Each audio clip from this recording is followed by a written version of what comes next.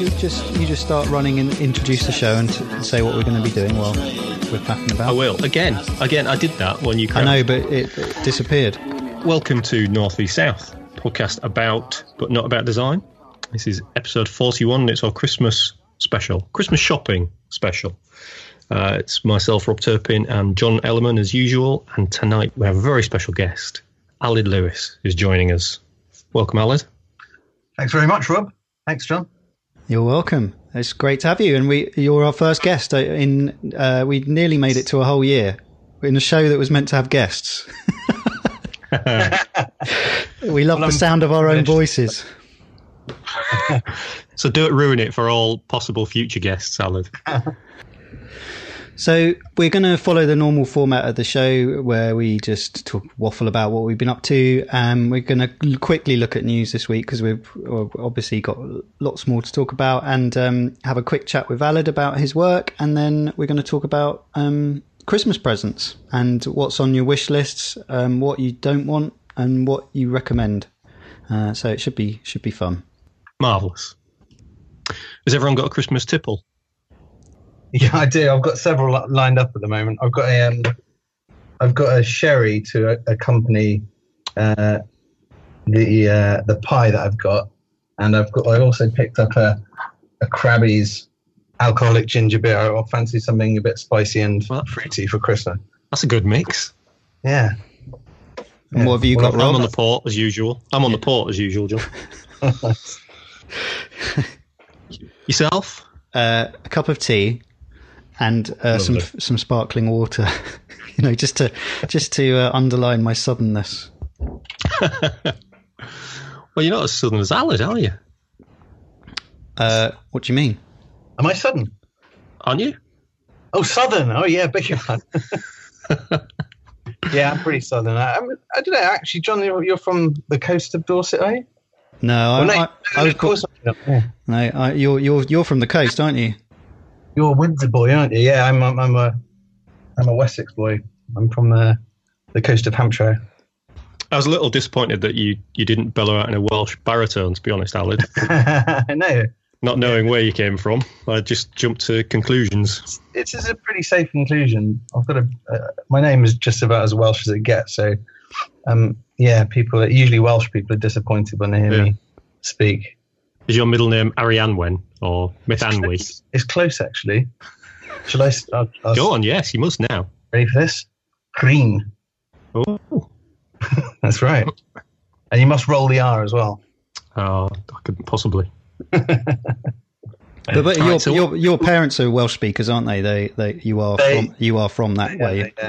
My dad is from a very kind of a remote Welsh village, and Welsh is his first language. My mum is studied Welsh at Aberystwyth, so their Welsh credentials are pretty good, pretty solid. Absolutely. Yeah. But mine aren't so bright. We'll let you off. So what's everyone been up to this week? Yeah, I have been trying to cook up some Toy Stories that are. I had a conversation with John a little while back about making Toy Story stickers for on iMessages, and I think they have them on other platforms as well. John is very keen on stickers. Well, it rubbed off me because I've been trying to think about how to use existing. I make these toy dioramas that I sell mainly on greetings cards. Yeah. But I was trying to think. I'm trying to think of at least a dozen to 20 to begin with, of little toy little kind of emojis, I guess is what they'd be, photographed and with a speech bubble and that kind of thing. So I've been working on those and trying to kind of work from existing successful ones and create new ones as well that kind of fit into the kind of the language of the stickers and that kind of thing. So that's what I've been working on. And although I've had a quiet year in general, 2016, I did get quite a sweet email last week from a little company called Penguin. Never heard of them. That want me to do a book cover. Wow. So, yeah, they'd seen my Gatsby cover that I'd done as a kind of something that I wanted to make. Oh, that's the one where the cocktail glass is the exactly. Yeah, that's the one. Yeah. And they picked it up, and I think the author had been keen on it, and the he's art dead. director. He's dead, mate. They're having you on, Alan. Yeah. So Oh, that's exciting. Yeah. It's an interesting project for sure. So also the subject of the book is about kind of political activism, which is right on my street really, and it's a kind of modest project, but it's kind of a good foot in the door. It's one of my kind of design bucket list things, I think, to do a cover for Penguin. So fingers crossed they like what I do for them in the new year, and that something comes of that. Yeah, look forward to seeing that. And cheers. Mr. Ellerman, how's your week been? Really manic and busy. I've had the sort of the rumblings of the flu, but an early night last night and some Spanish flu medicine, not Spanish flu, or Spanish fly. Has knocked me into shape this morning because I went to bed at 9 last night feeling lousy, and I feel a lot better today. So I've been doing that, trying to finish 2 websites, and also just juggling work over the Christmas period. It's really tricky this year for some reason.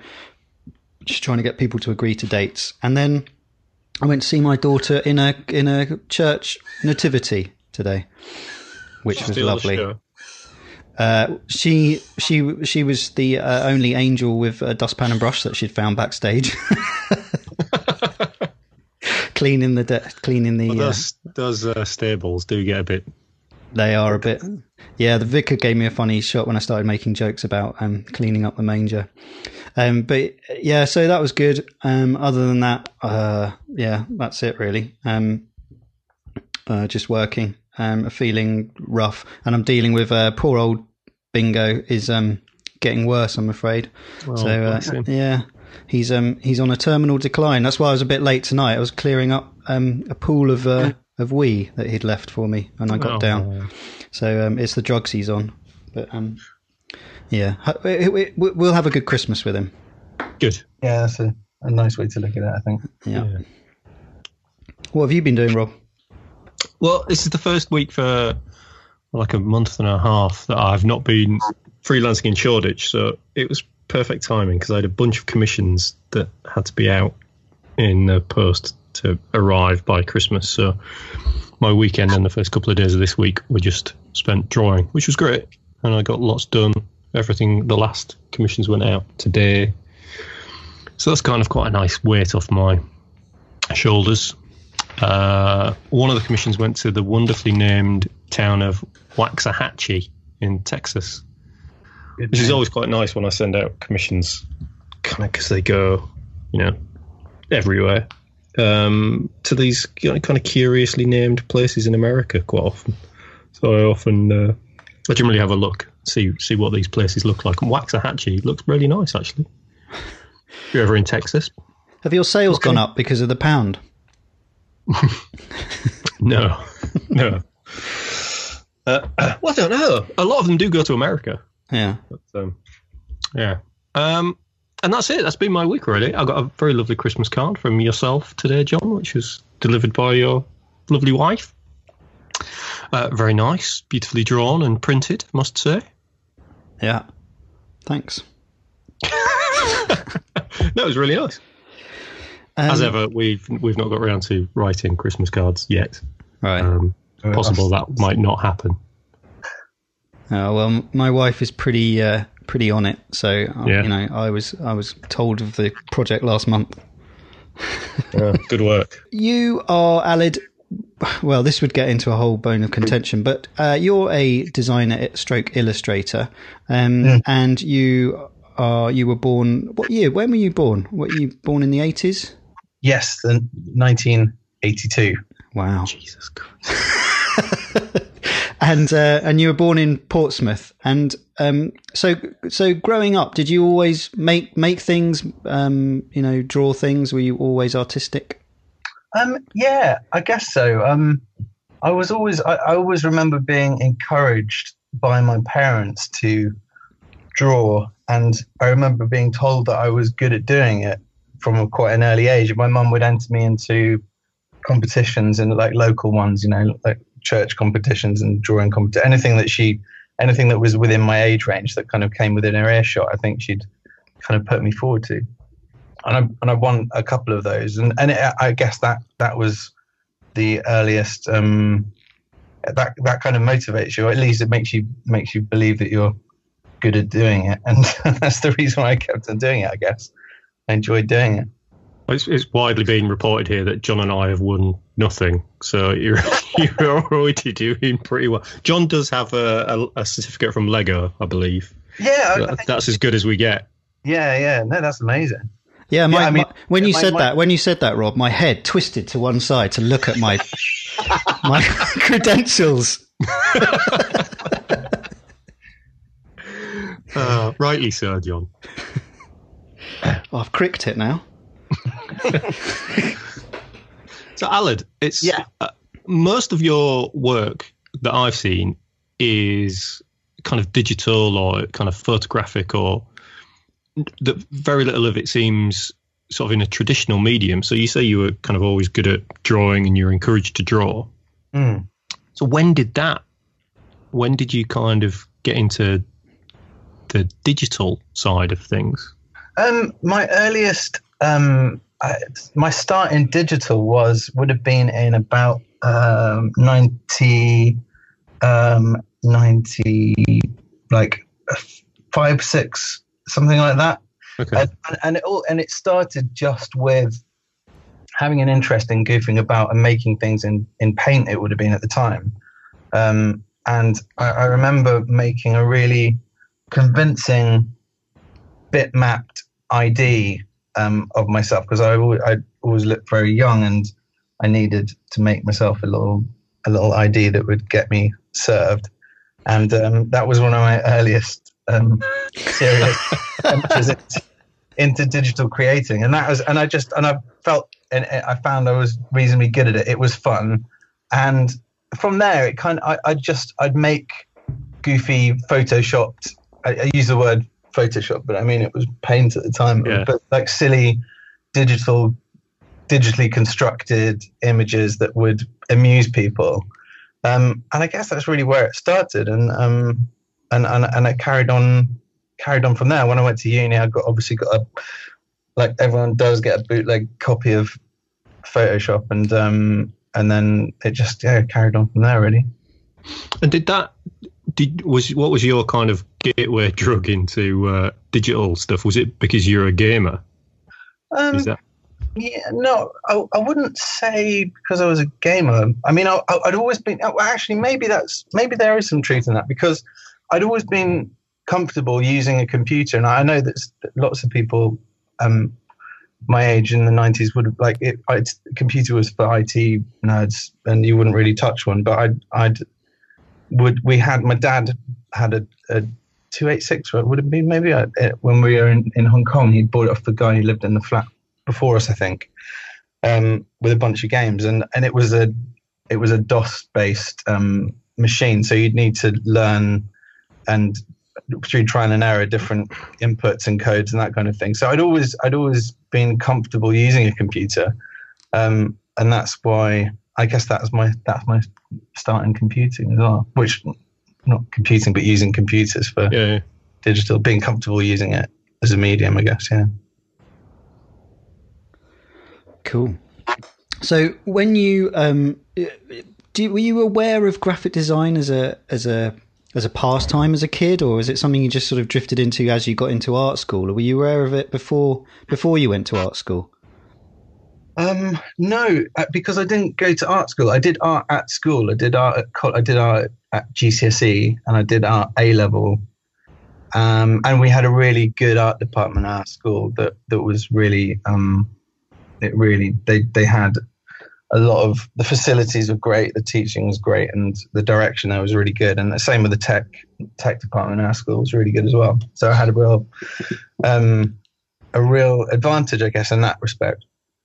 I didn't go to art school. I went to university to study industrial design when I was 18, after having done my A-levels. And I thought I was kind of following the footsteps of the guy who was my tutor in my sixth form, who was a really, really nice guy who was kind of influential, I guess, in that respect. And I'd gone on to do industrial design, which is what he'd done at Loughborough at the same university. But it was just so heavy. It was so maths and electronics heavy. I lost interest in it, and I wanted to make. I still do have an interest in gadgets and how things work, but I didn't have the patience or the interest in making those things. So I ended up losing interest in that degree, and ended up going back to study graphic design about 5 years later. Which is when you'd moved to London, right? Exactly right. And I'd left Loughborough and come home for a little while. And Rob, actually, I mentioned him a podcast how he had a great time working at a call centre. Am I right about that, Rob? Oh yeah, I did the same thing, but it was actually two things. It was miserable work, but I met my wife there, which is a good thing, and it made me kind of take stock, I guess, made me realise what I definitely didn't want to do, and I love drawing, I love creating things, and so it gave me kind of a rocket to start studying graphic design again, or design, and see what I could make a career of it, basically. And you at that point you were thinking graphic design was the career rather than kind of the more illustrative. Yeah, I think what it was. At the time I was in my own spare time. I'd been doing paintings, acrylic paintings that I'd been selling on eBay, and they were really very derivative. And I don't even like looking at pictures of them these days, but they were kind of very pop culture based, but very they're a bit crap. Let's put it that way. Desperately want to see them now.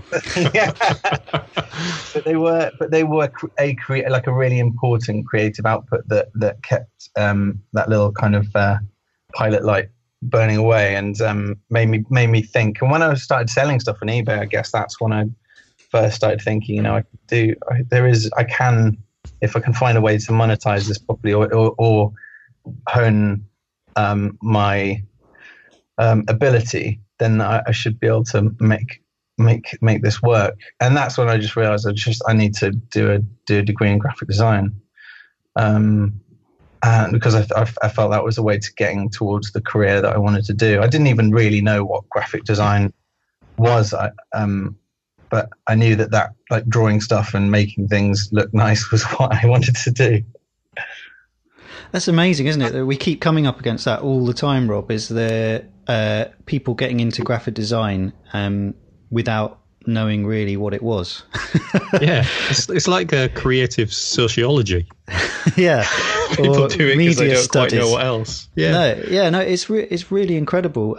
You do get the occasional person, that said that they started copying typefaces. You always get it in interviews, don't you? Especially in that off-screen magazine where they, I was copying typefaces off the back of a Kellogg's packet when I was 3. But no, I wasn't. I was in the garden setting fire to Action Man. Well, no, it's when you said, Aled, about when you started to sell things on eBay that you realised that was kind of the direction you wanted to go in.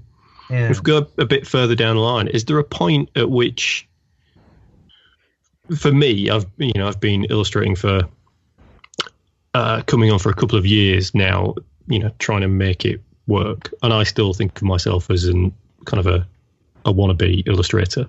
Is there a point at which you went from thinking of yourself as I want to be an illustrator, designer, to a point where you thought, actually, that's what I'm doing? Was there a piece of work that you produced, or I think it was some sort of recognition. Yeah, I think it was. Well, I went to study in London and I studied graphic design at London Metropolitan. It's not a prestigious institute or a degree, but I just saw it as a means to an end, a way for me to spend time as a student with out many responsibilities and a lot of time, and in that time, if I wanted to make something happen, then I could, and I guess I did, because I started, and this is I don't know, I guess it's chance to a degree, but I started studying at a time when threadless were kind of becoming really big, and someone had introduced, actually one of John's wife's friends had introduced me to threadless, and I'd had a look, and actually before I'd gone on there, I'd had these design ideas, and I remember actually applying to, I think I'd applied to a bunch of the University of the Arts colleges with these T-shirt ideas, concepts that I'd had, and looking back, they're even worse than the paintings I was selling on eBay. They're so terrible, and I can't, I'm amazed some of the interviews lasted as long as they did, but I started off by thinking, I can do T-shirt design, it's really easy, and then I saw the quality of the work that was being produced, and I tried submitting some of my own ideas, some of the ones I'd already done, some new ones, and it was a very, very steep learning curve, but I was so interested in succeeding and getting a T-shirt printed, and this was in the second year, I think it would have been, of my degree, and it got to the point where I had a T-shirt printed. It must have been 2007, I think it was, and it was loads of money for a student. It was like $1,000 or something, and wow. Suddenly I had like it would be like 700 quid or something like that, and I was like, wow, I could really do with more of that, and so I just almost kind of dedicated most of my time to doing T-shirt designs and coming up with ideas, and but I didn't allow my kind of university stuff to fall by the wayside. I did my degree. I did what was necessary to get a decent pass. But yeah, most of my second and third year were just earning money doing T-shirt designs. Well, they always say you're going to learn more kind of doing the work than you will studying. So it's probably a wise move. That's definitely my experience. I think you can learn a lot at uni and through study and through foundation years and that kind of thing. But there's nothing like actually going out there yourself and trying to sell your work and succeeding. I think it's quite an uncompromising audience as well, isn't it? Because the way Threadless works is, if a T-shirt doesn't get enough votes, it doesn't get printed. Yeah, exactly. And also, I mean, there's so many. I could talk for ages about Threadless and how it helped me and how it was such a great learning tool as a creative, because the feedback. The feedback's really good. It was really good, and often brutal, often inaccurate, often accurate. But yeah, it was just such a great way to learn, and it felt like I was really at the coalface, whereas doing the degree just felt like doing kind of going through the motions, doing case studies and that. Yeah, kind of, yeah. So it's pretty cool that you managed to get to that point before you'd even left college. Yeah, it is. But bear in mind, I mean, I was a mature student, so I think would have been about 20. I don't know what it would have been, mid-20s maybe, mid-20s. So I was a bit older than I would have liked to be, but Threadless wasn't around 5 years earlier, and that opportunity wouldn't have been there. And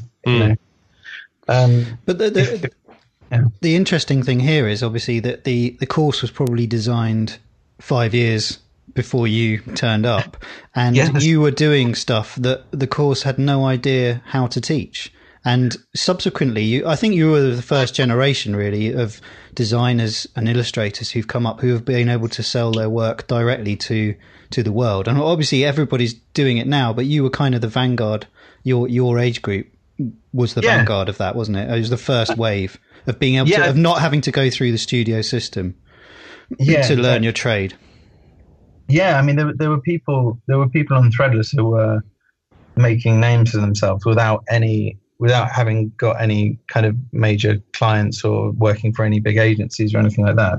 There's some, it was a really good way to learn. The only I guess contention for this us, I guess, is if you think of us as a group of people of designers at that time who were using the internet to spread their work and get paid, was that there was a lot of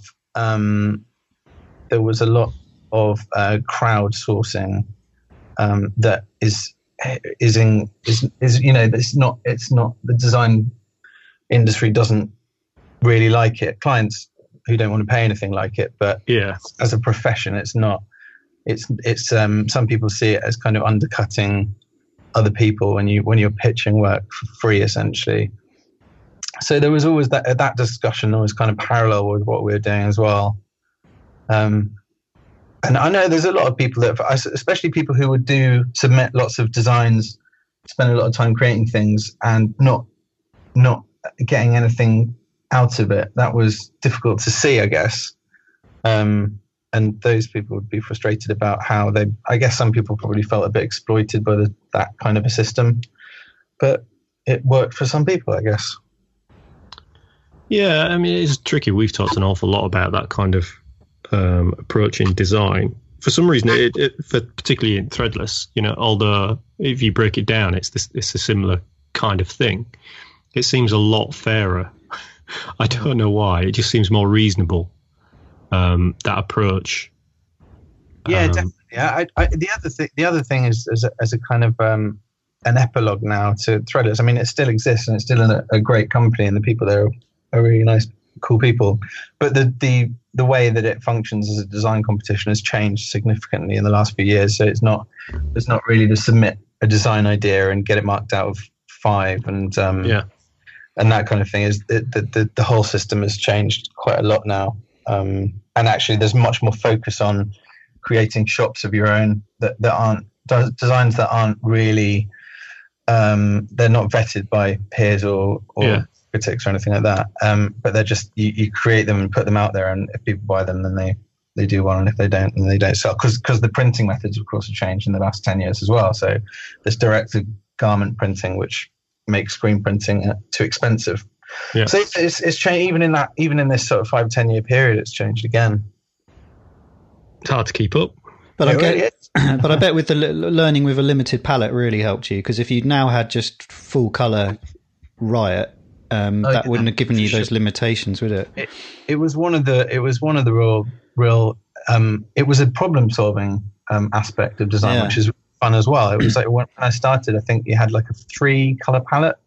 Right. So three spot colors for the screen print, and you'd have to make, and they didn't really have sophisticated halftones or anything like that. So it would be pretty standard flat colors. But people were able to make some really amazing stuff out of just those limitations. That would be part of the fun. And actually, when direct garment printing came in and they did process color printing came in, there was actually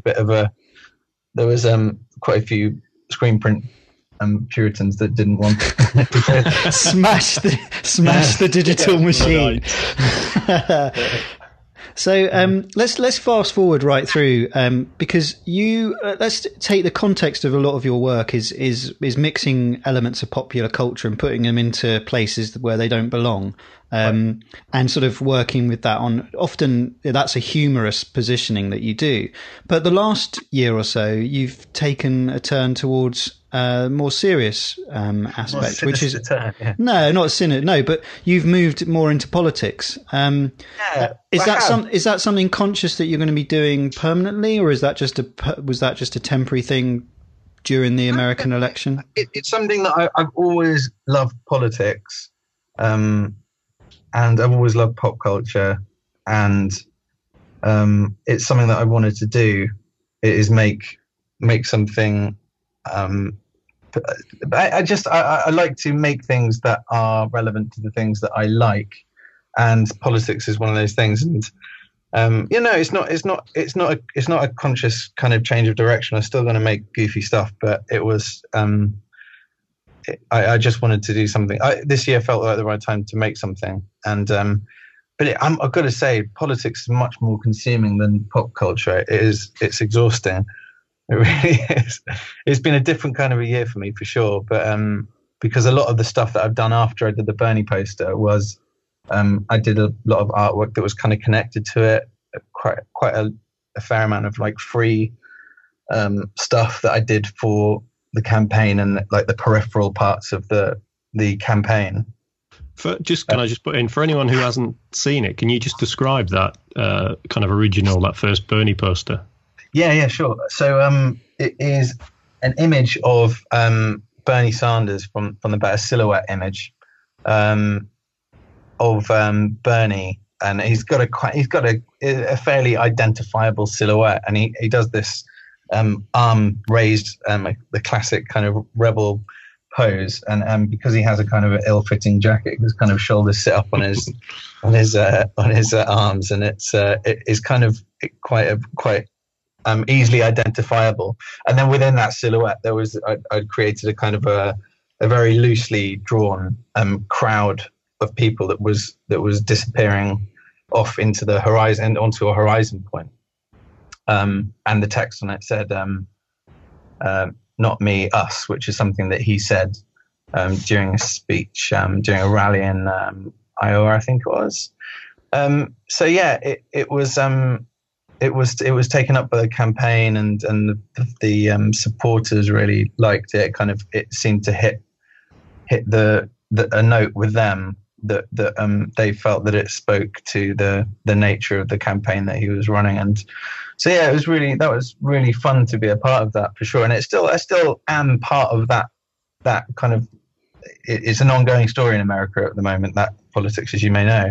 Yeah. And it's still unfolding, and Bernie still is playing an interesting role in it. So yeah, I continue to be interested and engaged with it even now. Can you weren't tempted to do a similar poster for Jeremy Corbyn? No, I wasn't. Or Tim It doesn't really. I was thinking about that as well. It doesn't. People would be very cynical of a kind of call to action poster in the UK, wouldn't they? Unless it was really campaigning on a single issue for just one politician. You wouldn't see Cameron ones, would you?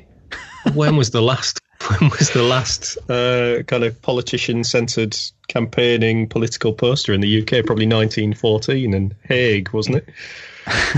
Americans do love, like, it works well with their political kind of the rally cry.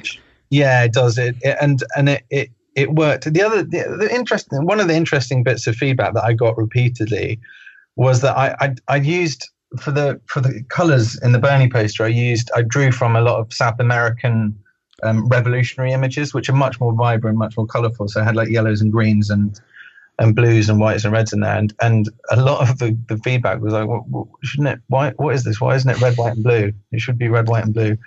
They have a very not everyone actually. To be fair, the Bernie supporters on the whole were really receptive to that visual language, whereas a lot of Americans, it was unusual. It looked too communist. Some were saying.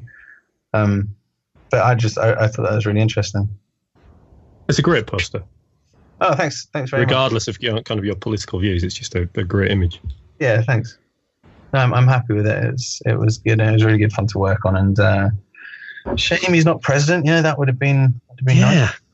Just staying with that, did you cop any flack for supporting Bernie?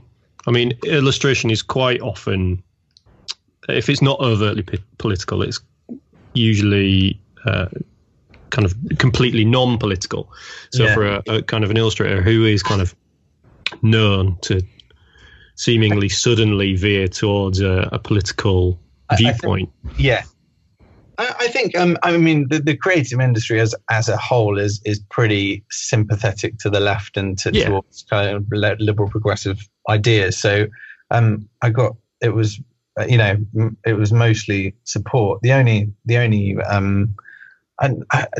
kind of the people who didn't like it were people that were, Trump supporters who go out their way to tell me that, especially being a Brit, that I should mind my own business and not interfere in American politics and that kind of thing. Yeah.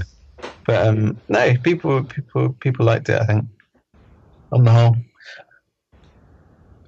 Brilliant. And what's next for you then? I don't know. I need to I really need to try and think of a decent project in the new year. And I think what I'm going to try and do is make something every day. And I feel like I say this to myself often, but I'm really going to do it this time, and I mean it. I did one a couple of years ago. I've written a list of questions here, Alid, and that was one of mine. Was 2011 make something 365? Did you make it? No, I made it for about a month and a half. But within that month and a half, I did enough work. Enough stuff came from that month and a half that I'm still earning money from stuff that I made in that. I can see that. I mean, I looked through it and I'd forgotten all that work that you've done, and but that was just in a month and a half. That stuff you fed your family for a long time. It's super impressive. You should be really proud of that. It's a little bit embarrassing that I haven't done more, especially this year. It's been a funny year, but I really do want to kind of get back in the saddle and make more stuff in 2017. That's my vow. That's my next project. I think make something every day. Cool. How did you find it, Rob? Making an illustration each day.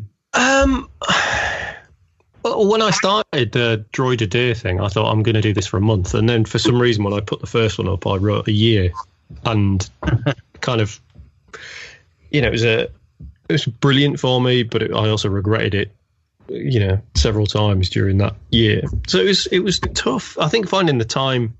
Was it a year that you did it for? Yeah. You made it the whole year. Amazing. I did. Yeah, not like some people who only make a month and a half. Slackers. Yeah.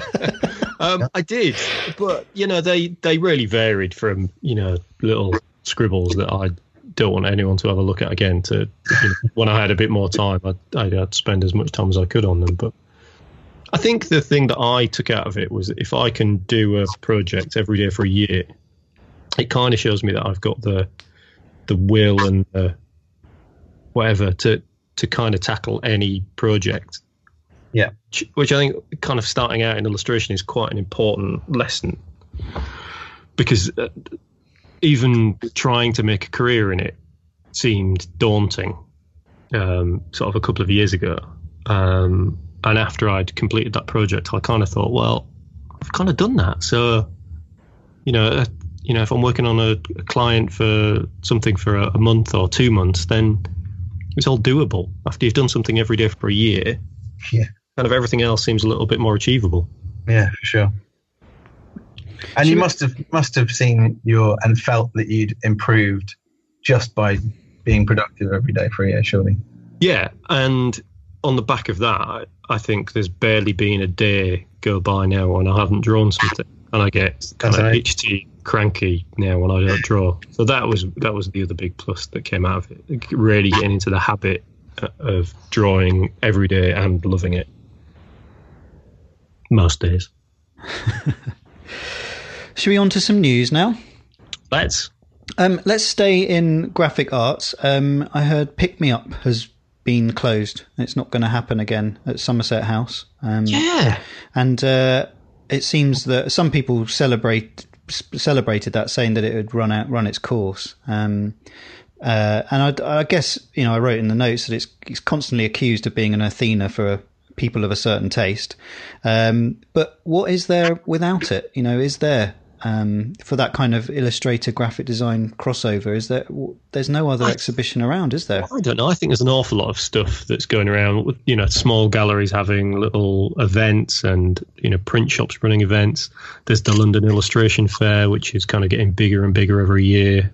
Is that this week or next week? Might have just missed it. That's at the Yorkshire Tower this year. And that's moved from kind of like an under the arches thing in Hoxton to the Oxford Tower. So that's, pretty big. Whether or not Pick Me Up had run its course, I don't know. I mean, I'd been a couple of times and it was always incredibly crowded, but there's such a variety of stuff. I don't really think you could call it, an Athena for designers, because there's just such a variety. Yeah. Stuff. It seemed to become more high end as every year went on. Yeah. It started off very kind of lo-fi. It felt like there was lots of kind of co-op studios with spaces, and then it seemed like some of the high-end galleries started taking up spaces there, and all still great work, but the nature of it seemed to change, which is, well, I guess you'd imagine that's maybe what they wanted, but obviously not, because it's now stopped. Well, it makes me wonder if it's Somerset House, isn't it, that have stopped supporting it, right? But I wonder if it's anything to do with the fact that they've launched, or kind of reinvigorating, this studios thing that they've got going, and whether they're going to do, they might do something with that, like an open studio thing for all their artists in residence sort of thing. Yeah, that's a good shout. Okay, next one. I saw Jessica Hische. We've mentioned her a few times. American typographer and designer. She's done a few beautiful things on her blog about getting paid and why we shouldn't work for free. And she's done a great little project called Jessica's Client Email Helper. And it's choose your own email venture below. And you can click on who the client is, what their budget is, from none, very low, or good. And it generates a email response. So if an ad agency comes to you with a project with no budget, it tells you how to respond, ending with, please feel free to reach out in the future if there's another project you think I would be a good fit for, and there is appropriate compensation. And it's really interesting because the clients are kind of ad agency, general client, non-profit, charity, friend. I think it's really interesting. We all struggle with sort of saying no to things, and particularly kind of when you're starting out, it's difficult to turn things down. But this is really nice. The way everything's worded kind of explains why you should say no to things, why it isn't a good idea for you or the other people in your industry to accept doing work for little or no pay. Another brilliant little project from Jessica. It is good, yeah. I really like it. It's really there isn't much out there, because design isn't an industry that has, the people who came before. It's an industry that kind of seems to be making up as it goes along a lot of the time. Yeah, people like Jessica are really useful, I think, for especially young students, young designers. Absolutely, designers of every age, to be honest, who want a little guidance in how to speak to people. I think often we just need a reminder as well. Right. Even if you don't kind of read everything she says, sometimes just the fact that she's put that out there makes you just think, of course, I've got to keep bearing that in mind. Yeah, the fact that she's one of the top designers or type designers in the world, and she's going through these problems. She's not putting it out there, for kicks. She's obviously having these responses, and if she's having those, imagine further down the food chain, like me, the bottom feeders like me. So I think she always does really great things. I really admire her. I think she's fantastic. Yeah. It's funny seeing her start off as a typographer, as a young designer and typographer, and her work being recognized for being so good. And she has kind of assumed that she started doing lots of talks and writing a lot of blog posts and opinions, and she's become a kind of a design matriarch, hasn't she? I suppose. Yeah. Like a bit of a kind of a design philosopher. Frank Shamira's quite similar. Yeah. I think that comes from having she's got one foot in the web community, and the web community with their conferences, etc., have been a lot more vocal in trying to. We've talked about this, haven't we? Sort of make a vocabulary for new design terms, often unsuccessful, but they're trying, and she's part of that movement, and that's bubbled her up to the top as well, hasn't it? I guess in the fact that she's constantly talking and engaging with an audience of sorts. Who's the lady Sassy? I think her name is. Do you recognise that? Yeah, I do. Yeah, Samantha. Yeah, she's similar, isn't she? Web based, I think, as well. But she was a web designer and then just switched to UX or designing apps and things like that. Yeah, but they all tread similar kind of paths in terms of turning expressing their experiences and sharing them and helping and guiding other people, that kind of thing. So. Yeah, there's Val Peters from Belgium. She's a similar designer. What news from London town? One story that made me think this week was the story of it's a BBC training, so it's probably been seen far and wide, but it was a graphic designer who had very early onset Parkinson's, and she had a really heavy tremor, and a product designer had been assigned to her to create something that would help her solve this problem, and she came up with this watch that vibrates. I don't know the science behind it, but it did something that meant that it was either counteracting the signals or counteracting the tremors themselves. But it meant that this girl, who's a graphic designer, was able to, for the first time in a very long time, draw a straight line and write her own name. And it was all very uplifting and emotional. But did you get any grit in your eye? Yeah, I did. Watching the clip. Yeah, no, it was really nice, and it was a sweet moment. It was kind of framed as news, but it's as the BBC do, they kind of plug their programs in this way by making these items out of things that happen in their programming, which is a little bit sneaky. But I just thought it made me think about the fragility of the hands and the eyes and the things that we kind of take for granted as people who work with our hands, and how delicate they are, and how I don't have any insurance by any means. I think that every time I pick up a scalpel. And also, just I love it was kind of design talking to each other. So there was this product designer / inventor / scientist that was making, solving a problem with the things that she knew in a creative way. I just thought it was, and also kind of touched on wearables as well, which you guys like to talk about every now and again. So yeah, I thought it was relevant.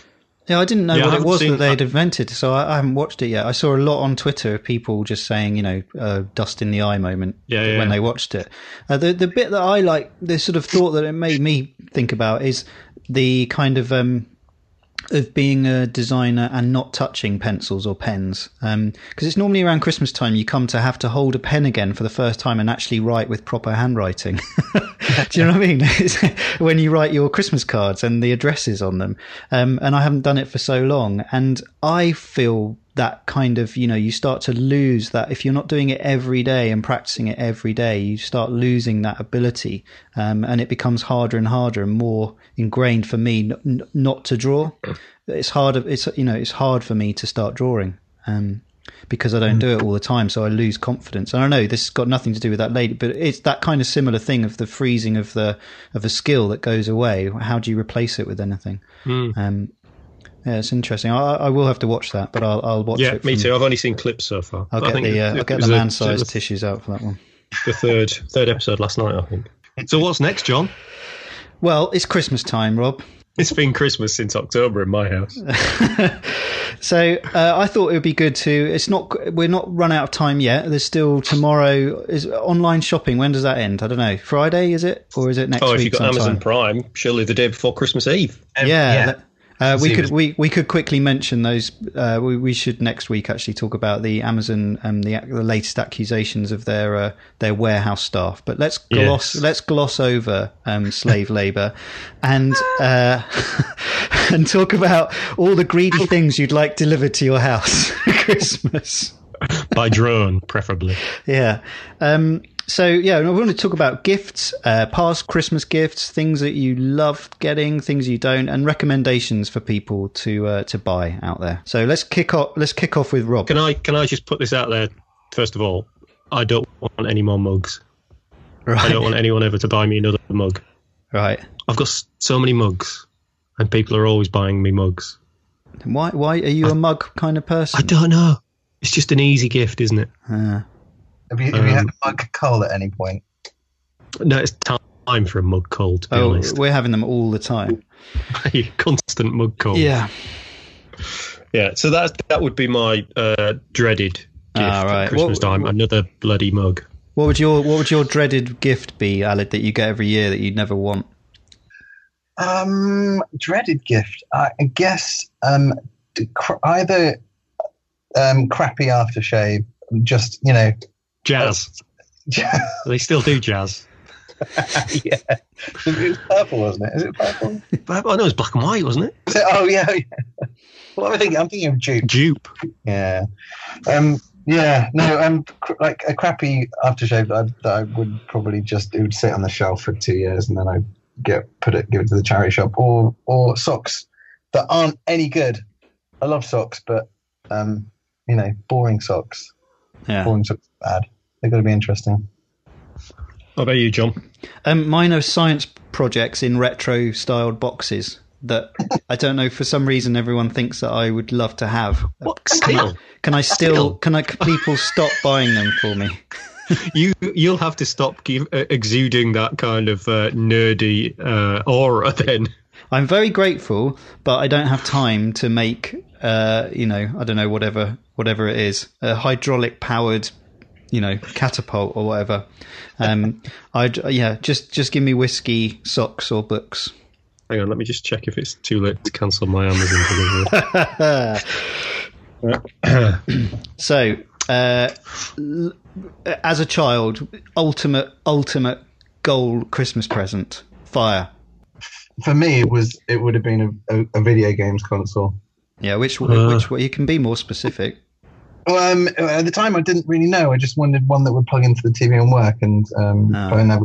So that was the one that always evaded me. It was the Nintendo Entertainment System, but yeah, that's the one I wanted and never got. But we got a Super Nintendo in a couple of years afterwards, so it wasn't all bad. But that was the one that always evaded me. Yeah, I never ever had a games console as a kid. I used to, go around to my friends and play on their Atari. Oh, yeah. The Atari 2600 was the holy grail, and I badgered the hell out of my parents for one. And this is also my worst ever present, because one Christmas, there it was, a box. It must be the video game. I opened it up. It was a Philips Video Pack G7000. Ooh. Which was their version of the Atari. That'd probably be worth something now, John. You still got it? No, I had some of the games. I had some of the cartridges, actually. It's like being bought, I don't know. It was like being, you wanted a chopper and you bought a Barbie bike or something like that. Yeah. It just wasn't right. Really similar experience to that. And I thought my parents had finally got me the video game TV console that I wanted, and I opened the box, and in my euphoria, I was convinced that I'd saw a plug as I opened the box as well. But it was an A3 drawing board, which actually it was like a draftsman's board. Nice, parallel motion. Yeah. Which I actually really, really loved, to be fair. But I remember the sense of disappointment I felt in that moment was pretty crushing. But yeah, no, it turned out to be a pretty good thing for me then. Yeah. I was never disappointed by my Christmas presents because I always used to find them. My parents used to hide them at the back of their wardrobe. I don't know if they know this. My mum listens to the podcast, so Mum, I'm sorry. I did know I was getting a Millennium Falcon long before Christmas. Well, you got one of those ones for the Star Wars models?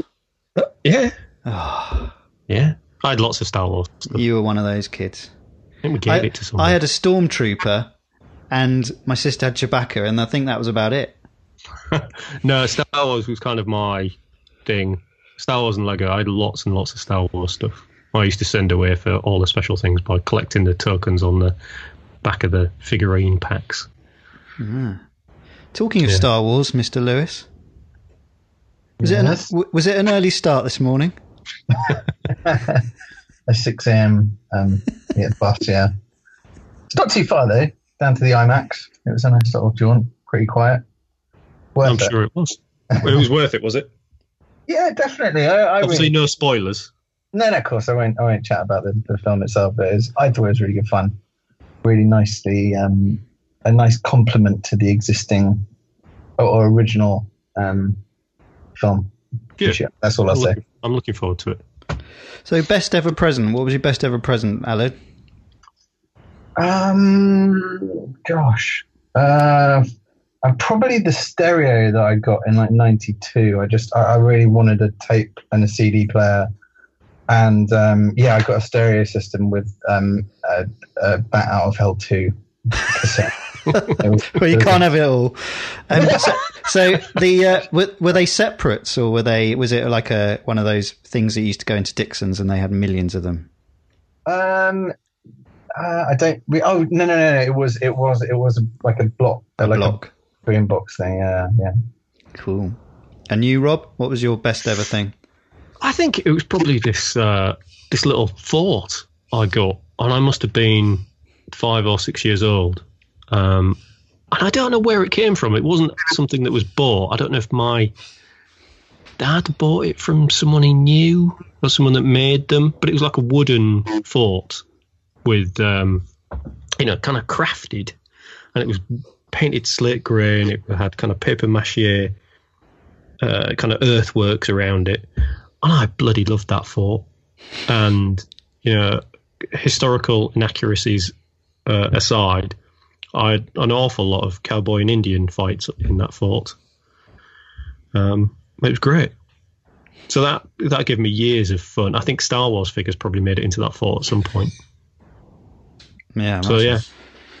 A fort. Yeah. And you? Oh, sorry about the dogs dying. The best ever present was the Technics Lego helicopter, I think. Nice. It meant I didn't have to talk to anybody for the entire Christmas day. And I was just building that thing with the engine in it and everything. It was brilliant. They were so difficult. Yeah, they were. Well, when you were 10, they were blimmin' hard. So what's on everyone's Christmas lists this year? Well, I quite like a running device thing for my wrist. A fitness thing. Whether that's an Apple Watch 2 because I swim, or I'm not going to get that, but obviously, or something else. I would. Yeah, plop. I know someone who's got a Pebble. Alan. Oh. All sorts of wearables in my drawer. Yeah, I mean, we're still talking about the wearable thing. I think that we've spoken about this at length before. Of that, I think Apple completely missed the fitness thing, and they're now sort of turning this juggernaut around to face the fitness market, and they're going to gobble it up. I think, and pretty much. But that it appeals to me. Something that I can take music with and not have to carry a £700 phone in my pocket when I'm running would be handy. I have mixed feelings about watches and wearables. I've had a lot of success and use out of the ones that I've had. I like the Apple Watch, but it just it was good when I was doing fitness stuff. But I found that the Fitbit has been better for that kind of thing. And the Pebble was great for notifications. It was like the very early e-ink one that they released, and I think I picked up the second one as well. And that was really good for a while, but it just feels like everything is a precursor or like a beta version of something that's going to be half decent in a few years' time. Because you don't need the Apple Watch has got a camera on it, and it's not a camera, but it transmits the image from your phone onto your phone, and you don't need a lot of high kind of spec visuals on a wristwatch. I don't think. I just think it needs to tell you how your heart rate is and other kind of biodiagnostic stuff and that kind of thing, and give you notifications when you got emails or calls. Yeah, it's got to be an extension, hasn't it, rather than a replication, which is what they've started at. And it would half the size of it, and it just it tracks your fitness or health, and it tells you the time, and exactly. taps you for notifications, and that's it. Yeah. That's honestly what it needs to be, and it needs to be, I think, just a fraction of the size of what they are. And it needs to be it can be a band, I think, really, with a clock on it. Yeah. It doesn't need to be big. I mean, there's stuff like using it as a contactless payment thing, which is kind of cool. I did that with the Apple Watch for a while and the London buses and that kind of thing. But it's easy enough just to reach in your pocket and grab your phone and do it. I saw someone use their Apple Watch to beep in at the tube the other day, and they did it so slowly and deliberately. It was hilarious. But like if you're at the self-service checkouts in the supermarket and something has failed to beep 10 times, and you kind of present it to the scanner like several times, kind of slowly. They did that with the watch against the kind of Oyster card reader with the tide of people behind them. Yeah, exactly. It was funny. That wasn't you, was it, Alan? So what's on your Christmas list, Rob? Well, there's a company called Little Planet Factory, and they make tiny little 3D printed replicas of the solar system. One of their things is the solar system in a bottle, and it's a small glass bottle with a cork in the top, with these little planets in it, with logarithmically scaled, because obviously Jupiter would be 5,000 times as big as Earth. But they're beautifully produced. I've got one of their bigger models of Mars. I think it's a 70 mil diameter model, and it's beautiful and it's fantastic. And the kind of texture and the topography of it is just fab, and it's a lovely looking thing just to have on my desk. And this solar system in a bottle, I think, is just... That is brilliant. I've just seen it. It's so cool. Yeah.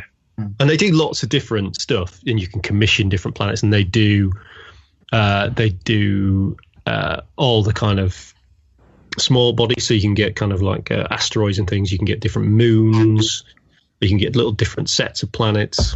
And I just think they're fabulous. So a solar system in a bottle would be my first pick. That's from the littleplanetfactory.com. One of my things that I wanted was the new Star Wars droid, K2SO, I think it's called, from Rogue One.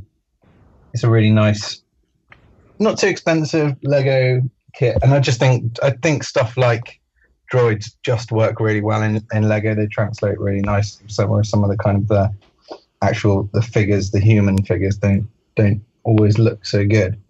And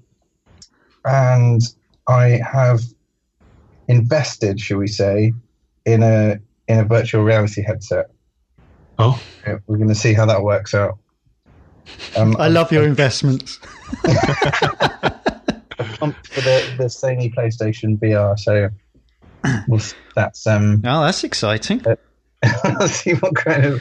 Do you have to upgrade the console for that to work? I don't know. I don't think so. I possibly, but I mean, to be honest, these updates only take a few minutes anyway. So, all right. If you were buying a console, would it be the PS4 over the Xbox?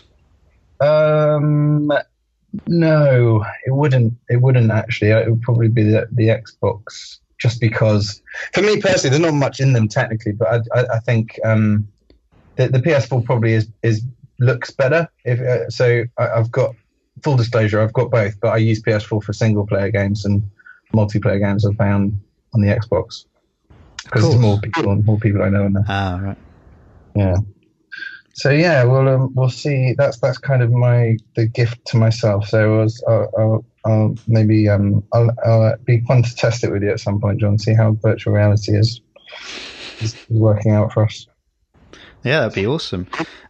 We could talk about because we've been talking recently about art and, creating it in 3-dimensional spaces.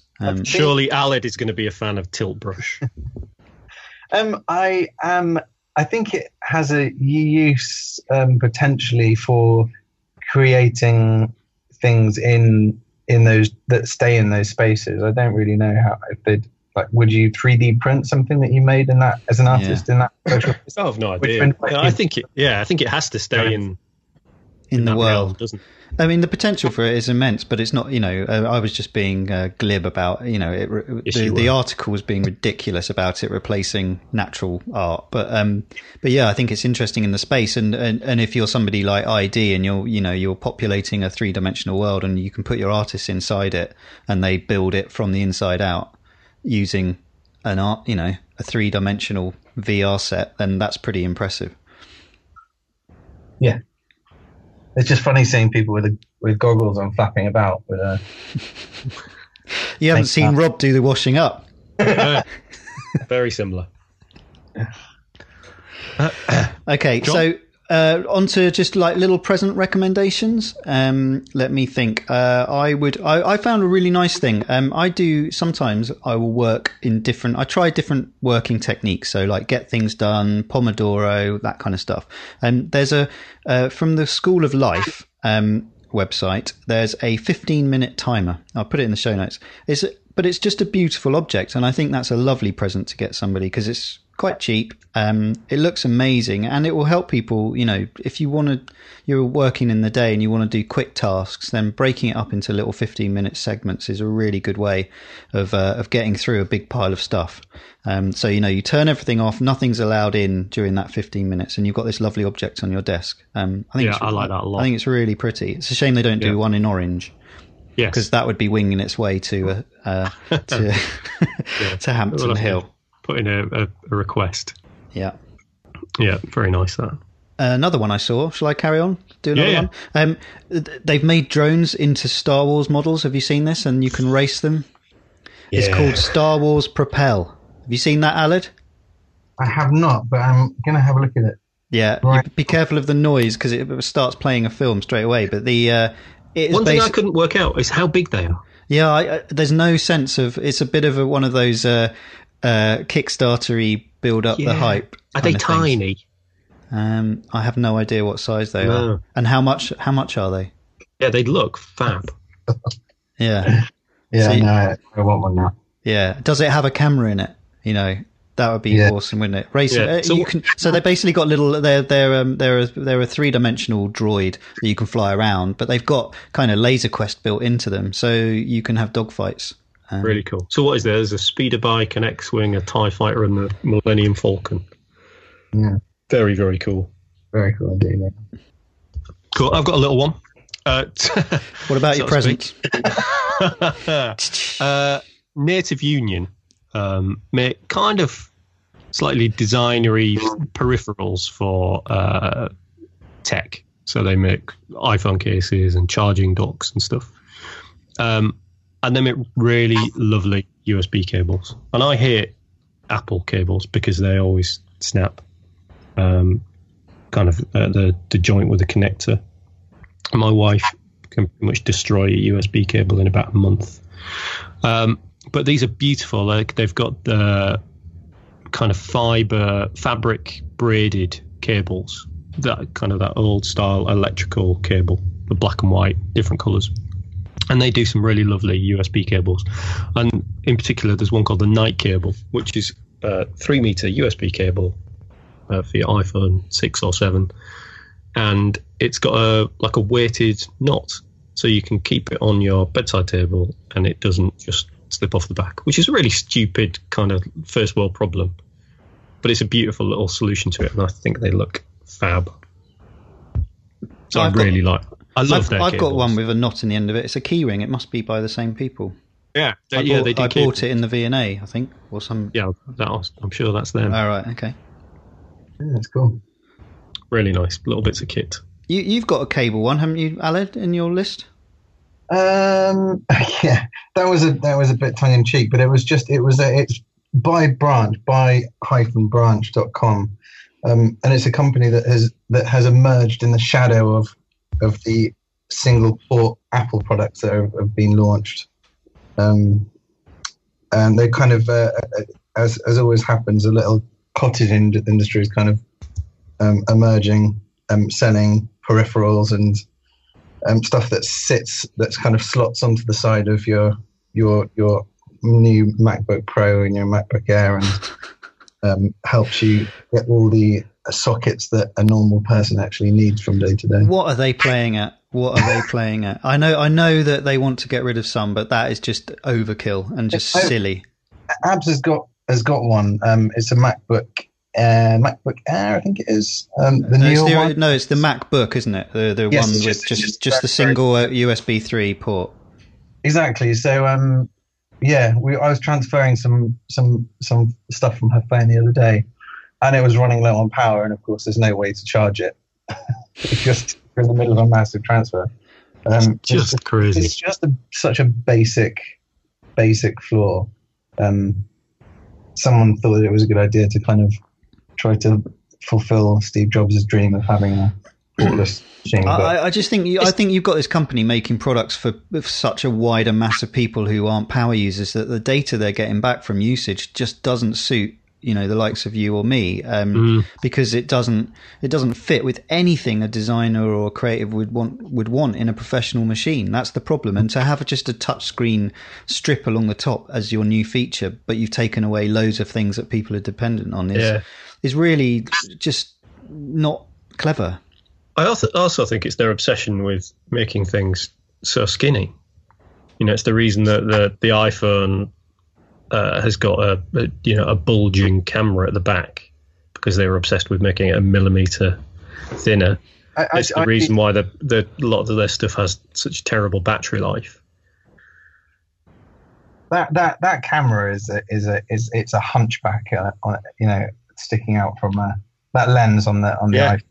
It really is. It's a monstrosity. I think I'm surprised Johnny Ive let them get away with it, to be honest. But it is. They're so obsessed with getting it 1 mil thicker for the next launch that that's what happens. So, any other present recommendations, or should we move on to next things? I'll do a really quick mention of two little things some really sweet socks that I think are really awesome. They did something with the design museum lately, lookmate.co, the London-based sock making company, and Mondo, which you guys may know already. They get illustrators, artists to do amazing screen print work, and they just do. It's a real treat, I think, to look through some of the, especially some of the limited edition vinyl covers that they do for soundtracks for good films and that kind of thing. So yeah, fantastic. But you mentioned socks. Oh yeah, but those socks, I mean, really? What do you think? Like? Are they too much? They're bold, aren't they? Oh, yeah, they are, but I like bold. Yeah. Have you seen Aled's socks? I haven't. The one that comes up immediately, yeah, you're right, that is pretty bold. But I think there's some pretty small ones. I wouldn't pick all of them, but I think it's quite cool. And the fact they're getting illustrators to actually make socks. Yeah, that is pretty cool. They just suit it, don't they? They suit that really bold graphical thing. I like the there's ones with it's actually the drawing you did for Soda, Aled. It's like a yellow one with hundreds and thousands all over it. I love that one, actually. I think that's great. Yeah, they're cool. And they're also a decent price as well, aren't they? Exactly, yeah. Good stuff. I've got one last thing. Yeah. Which is definitely something on my Christmas list. It's the House of Illustration, which is up in King's Cross museum and a kind of cultural place for illustrators and illustration exhibitions. They do an Illustrating People course. A short 10-week course. I think it's 275 quid for 10 weeks. And as you well know, John, I can't draw people. We've discussed this many times. So it's something I'm really tempted to have a go at. Good for you. Yeah, bit of self-improvement. for Christmas. Yeah, a course is a really good idea, isn't it? Yeah. It's just, I guess, when you're buying that for a present, you've got to know when they're free to do it. That. But yeah, that's a really good call. Well, I think I've got a whole pile of different lists which we can put into the show notes because we will. I'll do some show notes this week. What? Yeah, I know. Yeah, there was one I found for you, Rob, that I really like, called the Smart Lab Stardome Planetarium for a cheap toy, which is a little like nightstand light for kids, and you put a different lights on it, and it tells you all about the planets and projects it onto your bedroom ceiling. Cool. Yeah, that's perfect for me. I don't know if Steph would like it. Yeah, it's £16 from Amazon. Little lit dome, and you can learn all about the stars. Website of the week. I'll do mine quickly. It's sent to me by my uncle John. It's called radio.garden, and it is like Google Earth. So you load it up in your browser, and it live displays all of the radio stations that it finds on the planet Earth, and then geolocates where you are and plays the nearest radio station. But as you scroll through Earth, it automatically tunes, and you get a really nice sound effect of it scrubbing through a tuning thing. But there's also, you can browse it via stories and all sorts of, the history of radios. So it's it's really a really cool site to play around with. That's a good one. I like that. What have you got for us, Alad? Well, I don't go onto new cool websites as often as you guys do. So there was one website that I liked that I realised that it was quite a long time ago that it's been published for a while now. And you may have seen it already, but printedbysomerset.com. I think a lot of people who listen probably would have seen it. But I've never seen it. I hadn't either, and it's bloody brilliant. Absolutely amazing.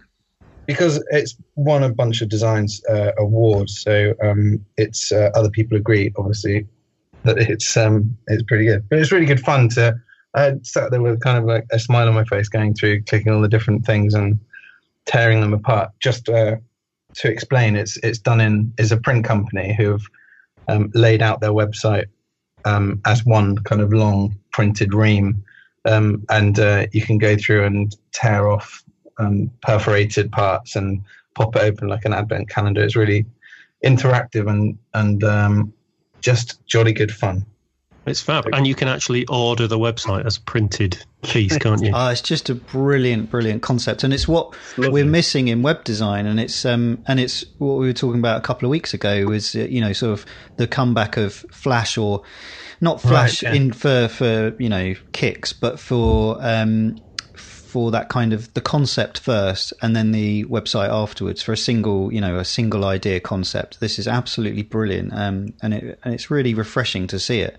It's just brilliant. I can't say anything else other than that. No, I haven't seen it, and our website of the week isn't about current things, Alad. It could be as old as the hills.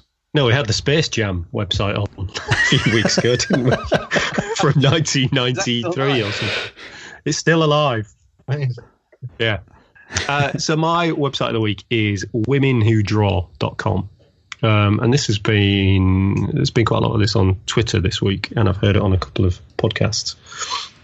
And it's an open directory of female professional illustrators. And it's never really dawned on me that illustration is an industry that suffers kind of from gender inequality as much as some. I mean, certainly design, I've worked with easily as many female designers and art workers and art directors as I have male. And perhaps it's just me, but I follow an awful lot of female illustrators on Twitter and Instagram. But I think this is a great, we don't live in a perfect world. Gender inequality is an issue, and this I think is brilliant. So you can go, if you're an art director and you're looking for an illustrator, you can go on here and you can search by all sorts of different things, by style.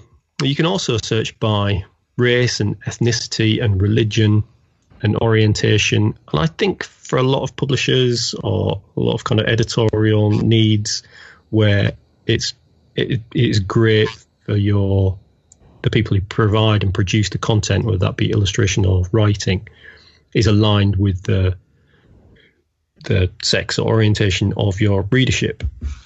So I think it's a great resource, and there's some amazing work on there. So it's just, regardless of whether you're commissioning anything or not, it's a brilliant site to have a look at, just to find beautiful illustration. So that's womenwhodraw.com. Yeah, I found it's a brilliant site. It just keeps scrolling as well. I didn't realise. Yeah, it's forever.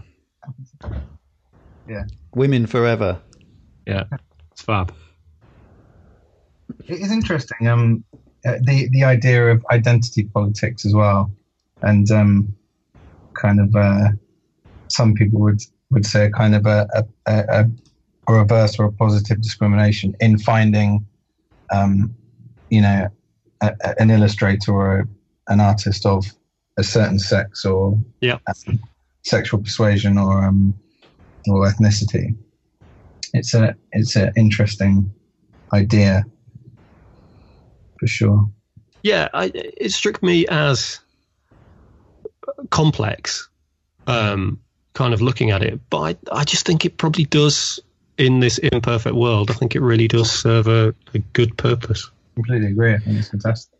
Yeah, I hope that we see much more political-based graphic design and illustration, and if this, pulls people into the editorial side, that believe in the things that are being written about, and their illustrations are helping to sell that message, then that's only a good thing, isn't it? That voices that are going to be, as we get more and more populist, that are still being listened to.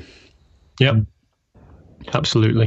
And find somewhere where they can express themselves without fear of being attacked or shushed or whatever. Yeah, good one. It's pie time. Wow, pie time. We all had a delivery today. Yes. How exciting. Now, I thought you'd be excited, Rob. Do you want to say where they're from? Well, they're from Betty's. Betty's, the finest cafe and tea room in the whole of the Western world. Betty's of York, Betty's of Harrogate, Northallerton, Harlow Gardens. I can name them all. I've been to most of them. Well, my parents got married. Oh, they had their wedding reception in Betty's in York, and we've been going there for many years. Sorry, what was that? Is that in the town centre? The one? Yes, right in the middle. Oh, that's the one that I've been to. I've had breakfast there. It was an excellent breakfast. It's just fantastic. And a good Yorkshire tea as well. Yeah. So it was founded by a Swiss guy, Frederick Belmont, who married a Yorkshire woman. And they founded Betty's Tea Rooms. I think there's six or seven of them across Yorkshire now. And they're marvellous. So where did these pies... We know they came from Betty's, John, but... Hannah, who? Hannah Wilson, my sister-in-law, and Alid, your sister-in-law. Yes, our shared sister-in-law. Well, this is all very complicated. She has posted them had them posted to us in beautiful packaging, and very kindly, and said thank you for giving her something to listen to on the tube. So you're welcome, Hannah. Thank you very, very much. You're very naughty, and looking forward to seeing you at Christmas. Many, many thanks, Hannah. So I brought a tear to my eye.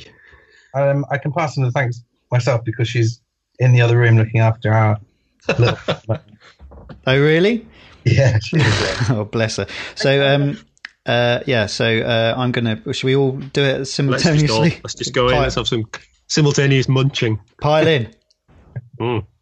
Are you? Is yours accompanied with anything? Or are you just going for the raw pie? I'm still drinking the port. What do you mean, like brandy butter? Well, that's why I've got a bit of brandy cream on the side. I'm really going for it. I have no liquid in the room, apart from maybe a dog puddle. You'll try dunking.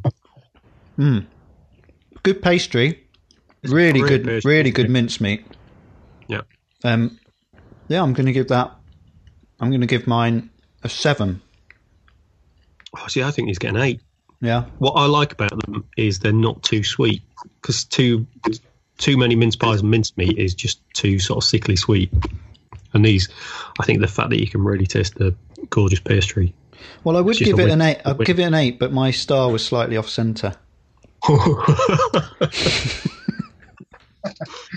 Oh yeah. I'm gonna give mine a pie debut 8, and I really enjoy it. But I've got to be completely honest. I'm not a mince pie fan, but this is actually really good. Oh yeah, the fruit thing. Does that extend across to dried fruit? Are you a fruitophobe? I do have severe vitamin problems. Yeah. No, I'm not. I do eat fruit. You know, generally speaking. Sometimes. He doesn't. We don't have to worry about you getting scurvy. He's a scurvy knave. Well, that's a damn fine pie, I think. Well, thank you for the pies, Hannah. Aled, thank you so much for sparing some time and coming to talk to us. An absolute pleasure. I hope you don't have to edit me out too much, you know. Or completely. Sorry for the or completely. And apologies for the crappy audio, but I'll work on that, and maybe next time we come on, assuming I'll be back. Yeah, we'd love to have you back. Well, hang on, John. So it goes down with the listeners first. Oh yeah, we'll see how the headlines are looking tomorrow morning. We'll crowdsource some opinions. No, Alan, it's been great having you on. It's really nice being able to talk to you. Yeah, and nice to meet you virtually. Yeah. And good luck with whatever you've got coming next year. I look forward to the 365, and I'll see you on Boxing Day, I think. Let's not call it 365. Let's call it make something every day until you run out of steam. Okay. Sounds like a plan. Has that got an acronym? All right then. Well, thanks everyone for listening, and we'll see you next week. Great to talk to you, gents. Cheerio. Bye. Bye. Sequence stars were no good for making carbon in this range.